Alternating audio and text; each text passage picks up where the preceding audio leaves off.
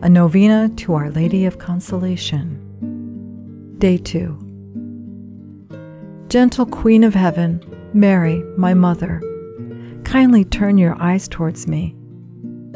You who are so filled with compassion and love for your children on this earth, be with me now as I kneel before you.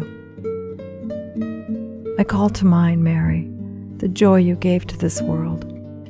Your acceptance of the desire of our loving Father gave all of us Jesus, our Lord and our Savior. You, in turn, kind Mother, knew the joy of holding God in your arms, of guiding His first steps, of bringing Him to manhood.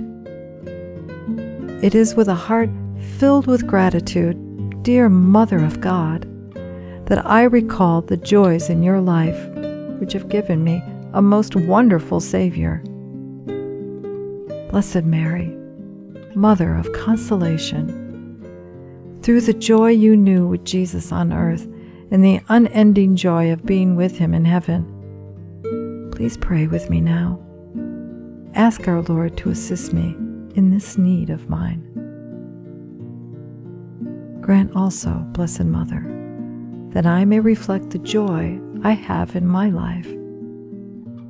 I am so blessed by our Lord. His gospel of love must always remain in my heart and on my lips. Amen.